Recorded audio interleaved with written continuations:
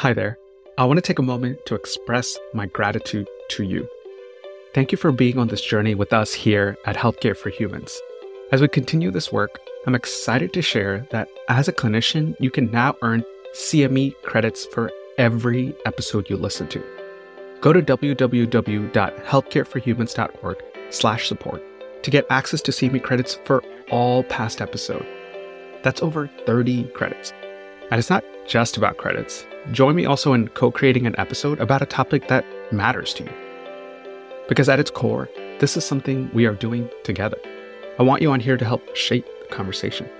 Lastly, for non-clinicians out there are ways for you to engage too, and I'm eager to find meaningful ways to express my gratitude to you. Take a moment to visit www.healthcareforhumans.org/support, or just click the link on the show notes to find the right fit for you. Thank you again. And now, back to the episode. Okay, you're talking to a Filipino American who just got diagnosed with diabetes. What do you talk about when it comes to nutrition? Here's Devin, a community organizer for the Filipino American community, talking about his personal experience. My primary care provider told me to cut down on rice, and I started laughing in his face so hard. And I was like, do you understand? There is a rice cooker on in my house 24 hours a day. I would say, what are the non-American foods or maybe processed foods that are consuming your diet? When I visit my relatives, what are the foods they're trying to force on me? Hi, I'm Dr. Raj Sundar, a family physician and a community organizer. You're listening to Healthcare for Humans, the show dedicated to educating you on how to care for culturally diverse communities so you can be a better healer. This is about everything that you wish you knew to really care for the person in front of you, not just a body system. Let's learn together. Welcome back, everyone. In our earlier conversation, in part 1 of this series with Devin, we talked about the historical identity of the Filipino community. Today, we're going to shift our focus to some of the most important aspects of community identity: nutrition and cultural values. In this episode, Devin talks about the complexities of nutrition.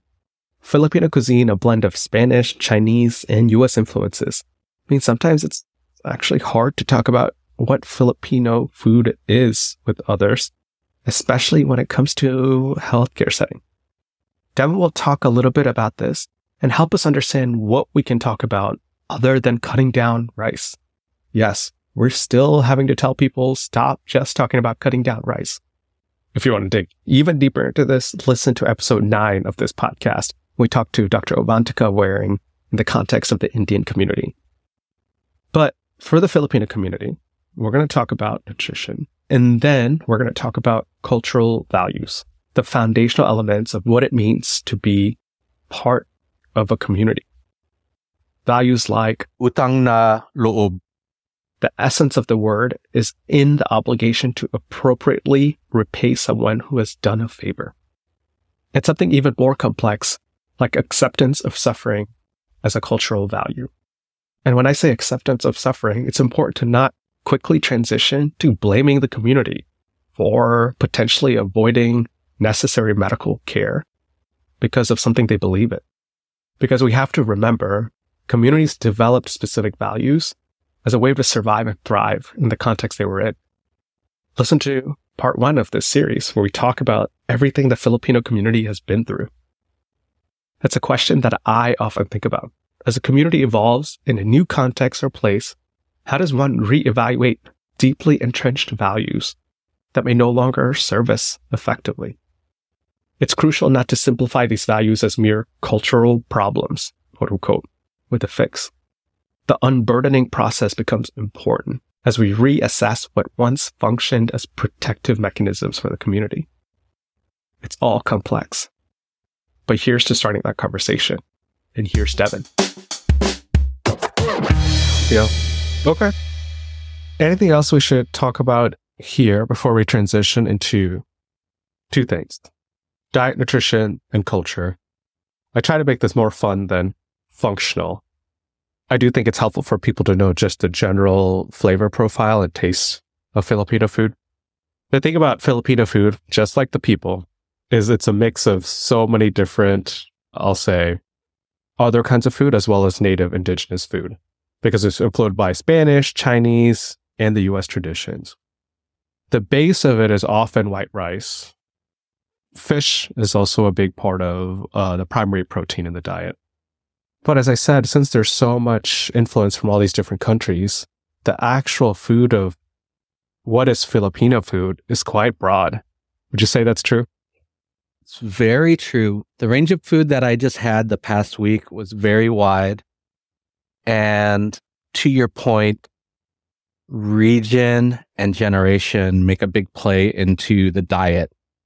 I went to my grandma's house on Saturday and because my grandpa left, and then she was telling my grandpa, "Oh, Devin's coming over and I don't have anything to eat except like green beans and other kinds of vegetables." And my grandpa told her, "Oh, that's okay because Devin's Ilocano." Because Ilocanos are actually known as having a very high vegetable diet, along with seafood as well. And then when I got there, the other dish that my grandma made before I arrived, it's very common in other parts of mainland Luzon, Philippines. He made beef and pork. So beef and pork are very common in the middle parts of the Philippines. So she made something called bistek, which is onions, soy sauce, chopped beef chuck, and then instead of just green beans, she took ground pork and stir-fried the green beans together to try to make up for only having vegetables. And all of that, the flavor profile itself is soy sauce, salt, and my other relatives unabashedly use MSG. Yeah, one time I walked into a different relative's house and I saw them sprinkling over our noodles this really large crystal. And I was like, "What's that?" They're like, "Oh, that's just glutamate, monosodium glutamate." And I was like, "They call it glutamate." And I was like, and for years I didn't know glutamate was MSG. I was like, "Oh, that's what they've been putting." Other than that, I would say, yes, regardless of regional variety, a common flavor profile that exists throughout the Philippines is sour and bitter. So what makes food distinct across all of the Philippines is just the use of vinegar as a preservative was the norm. And as a result, bitter and sour flavors remain popular across regions. Things that we have, traditional dishes like adobo, lumpia. Filipino adobo is not like Spanish or Latino adobo at all. They are unlike each other because ours is heavily based on soy sauce vinegar. I've gone to Latino restaurants and asked for adobo. I was like, "Whoa, this is not adobo. What's wrong with you?" And they're like, "What's wrong with you?" And that is where Filipinos are not Latinos. And then, but we are Latinos. At the same time, we have these shared overlaps. And then these influences of dishes. So my friend, because I was at home with taking care of my wife on Monday. So this is common for every Filipino. The healthiest Filipino is the caretaker for everybody. So my friend sent me free dinner from Musang, which is Seattle's best restaurant of last year. Musang means cats. They're on Beacon Hill. The Musang menu was siomai, mami soup, adobo duck.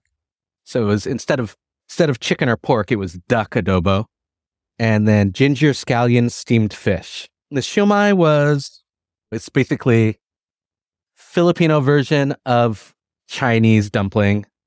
Mami soup is chicken broth, duck adobo, vinegar, dark soy sauce, and then duck is obviously a little bit more fatty. Fat content is always high. I would say it's become higher in recent years because pork and beef it's just big with Filipinos. Then ginger scallion soup with steamed fish in it. Steamed fish, seafood is huge in my family life. I grew up crabbing every week, fishing every week. I lived next to the docks. I have thrown crab nets off of the aquarium waterfront in the middle of the night when you're not supposed to. And also squidding. You can squid year round. And my family used to sell crab and shrimp. We ran a boarding house, and along with all of these laborers and fishermen, my family made contacts with local boats. They would bring us fish and live Dungeness crab, and then we would sell it to the rest of the Central District Filipinos. They would come to our house and buy pounds of shrimp, frozen shrimp, and then live crabs while it was fresh on the weekends while we were playing mahjong. So can I get a discount if I mention your name? That's the boarding house is closed. But I do mahjong. I do teach mahjong lessons monthly. If you want to learn how to play mahjong, you got to bring your own crab. I'll bring the mahjong. So yeah, there's this huge mix. There's this huge mix of all these overlapping flavors and cultural characteristics that encompass Filipino, from Spanish American, Asian, South Asian, Latino, what have you. Yeah, I feel like it's hard to do dietary counseling because it's so complex. Counseling not to make traditional food seem unhealthy, but let's say you get heart disease or diabetes, Devin. What would be a reasonable thing for you to change in those situations? You may not have an answer for this, but I wonder what it looks like for you. My primary care provider told me to cut down on rice, and I started laughing in his face so hard. And I was like, do you understand? There is a rice cooker on in my house 24 hours a day. And then I think the other element that I would highly recommend is, what are the non-American foods or maybe processed foods that are consuming your diet? When I look at that, what I think about is, when I visit my relatives, what are the foods they're trying to force on me? Whenever I visit a relative, they're like, oh, do you want to take home food to eat? And they'll go into their pantry and give me junk. So the junk they're giving me is shrimp chips, one, sky flakes, which is Filipino cracker, pandesal, which is Spanish bread. Not Spanish, but it's Filipino bread with a Spanish name. So they're giving me all these carbohydrates, right? And then, those are snacks that exist in Filipino household. Processed carbohydrates are what people are always trying to throw on me whenever I visit. Cookies, sugars, those are things that get added into dishes. Even if you're cooking traditionally, sometimes you'll just throw in sugar just for the heck of it. You're frying noodles. Oh, let's throw in some sugar. Why? You don't need to. One ridiculous thing, I saw someone put raisins in their lumpia egg roll, and I was like, good God. So there are these American elements that are getting added into our lives, which are unnecessary. So beyond cutting out rice, it's high in diet, there are external food factors at play that come from this Filipino-American mix. Also, industrialization, like processed food. Yes, you can make your food with glutamate, MSG, but you don't have to. Yeah, I was thinking about how to approach this topic, and my go-to in the past has been, how are you changing your food since you've been in America? Yeah. But I like some of the things that you're bringing into. What are your family members, and when you go and visit them, what are they forcing on you? But the idea of processed foods is so prevalent right now that you just have it and you're eating it, not even mindfully, because it's available cheap and in these big stores. And there are so many Filipinos who, and Asians for that matter, who just stockpile food. That's why whenever I visit a relative, they have some kind of packaged food sitting there and they're offering it to me as a parting gift. Vienna sausage. When I married my wife, who's very American, she's, what the heck's Vienna sausage? Yeah, you just eat it with rice. And that's a snack. Or I remember one time I was dating somebody and I started boiling hot dogs and I was just eating hot dogs with the rice. What do you mean you eat hot dogs with rice? Are you rolling rice over the hot dog? I was like, no, I'm eating the hot dog as though it's the entree with my side of rice. Yeah. It makes no sense, dude. That's a very horrible to say traditional Filipino American dish. Hot dogs and rice together. Okay. I think that's a good place to transition. Just a few more questions here. Values is always a hard topic to talk about without stereotyping an entire community, which is quite diverse.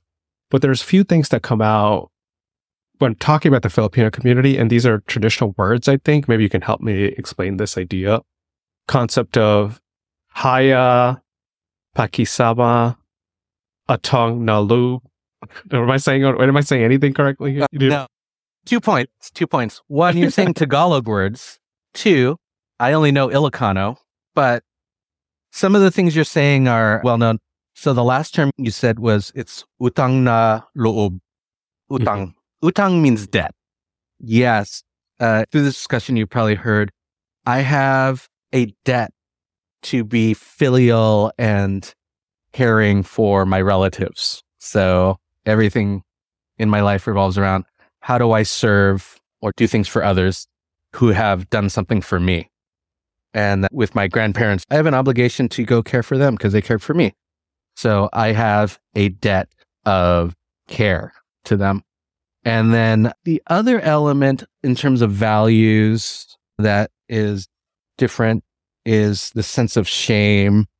In Ilocano, what you want to avoid is losing faith. Sometimes when you do something, it's so that you have faith. I've heard my relatives say frequently, I can't go do that because I have no face with them. There's a phrase, "Awanti rupa ko," my face is gone. There are cultural barriers for doing things and not doing things, depending on relationship and level of integrity that someone feels they have.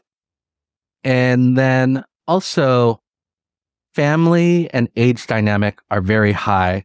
So this aspect of hierarchy is very deep. Hierarchy in terms of class, hierarchy in terms of generation, age.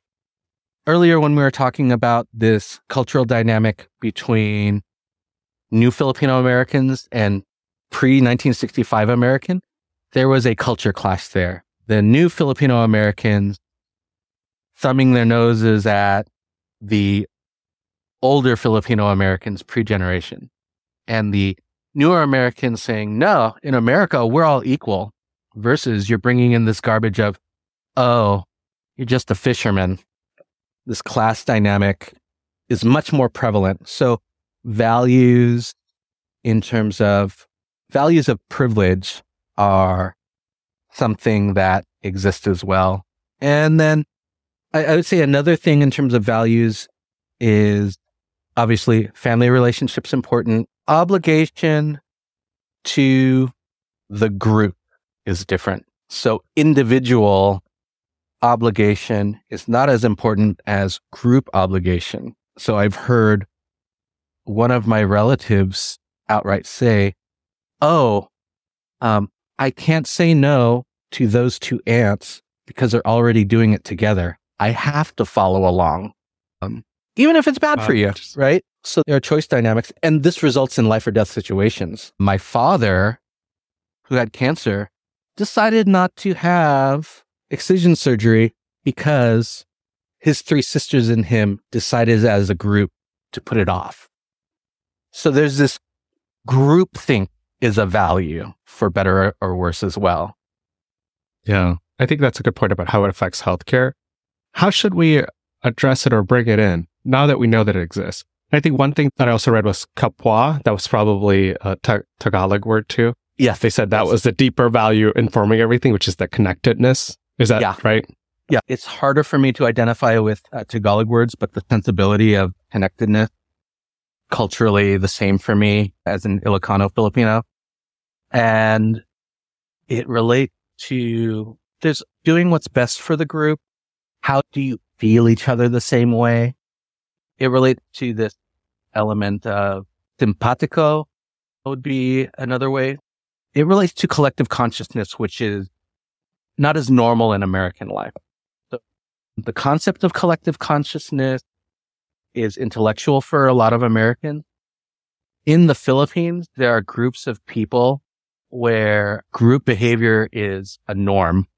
People know how to respond or act with signaling to each other. There's a common understanding of accepted behavior that everyone follows with through feeling. There's an intuitiveness that exists because the collective consciousness is stronger. Yeah, that's beautiful. Last point, I end the podcast with the same question every time, which is, have you had an experience with a clinician, healthcare system that's been especially good in acknowledging your identity as an Ilocano, or really been horrible and let you down?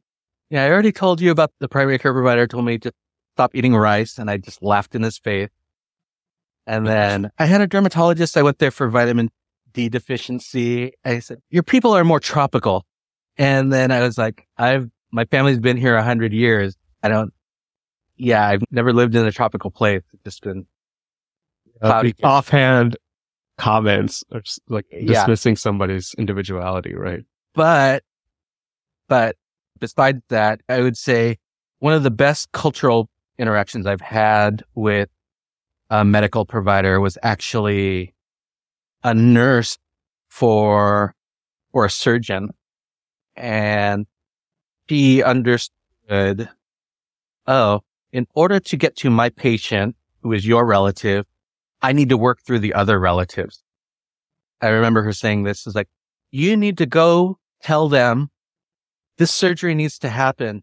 My relatives are the same way. This was a Russian woman who was speaking to me.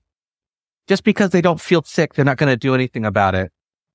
And she had this understanding of, I need to activate you to influence the rest of your relatives.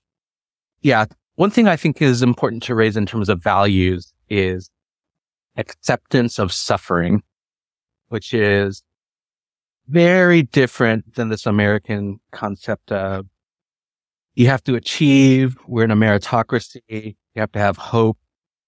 When I think about the traditional Filipino childhood stories that I'm told, they're often extremely morbid. And I think there's this underlying tone of, you must accept the fate. There's a bedtime song my grandma used to sing me. It's about a guy whose wives keep dying on a regular basis. And that's the other thing that we're fighting in terms of value is, along with that togetherness, we need that togetherness because we're going through such a hard time, and it's easier to go through that hard time together. And when there is a hard time, you just have to accept it because at least we have each other. So these two things are culturally present as value. Accept when things are screwed up. Rely on everybody else around you. Even though there may be healthcare solutions that exist. Yeah. That makes sense. I can imagine how that's a source of resilience and strength for the community. At the same time, always be conducive to achieving, let's say, a specific outcome in America. Hey, we do have this surgery. You don't have to accept in your body and ignore it and accept that end is near, right? Like we could do something. Thank you, Devin. This has been very informative. I loved having you here, and thank you again. Yeah, you're welcome. Thanks again, everyone, for joining me on another episode of Healthcare for Humans. If you like this episode, as always, my ask to you is please share it with one other person and go to healthcareforhumans.org to sign up to be part of the community. And lastly, thank you to Tessa Chu and Maharazaki for supporting this podcast, making sure it's the best it can be, and helping with the creation and the production of all parts of this podcast. Thanks again. I'll see you next time.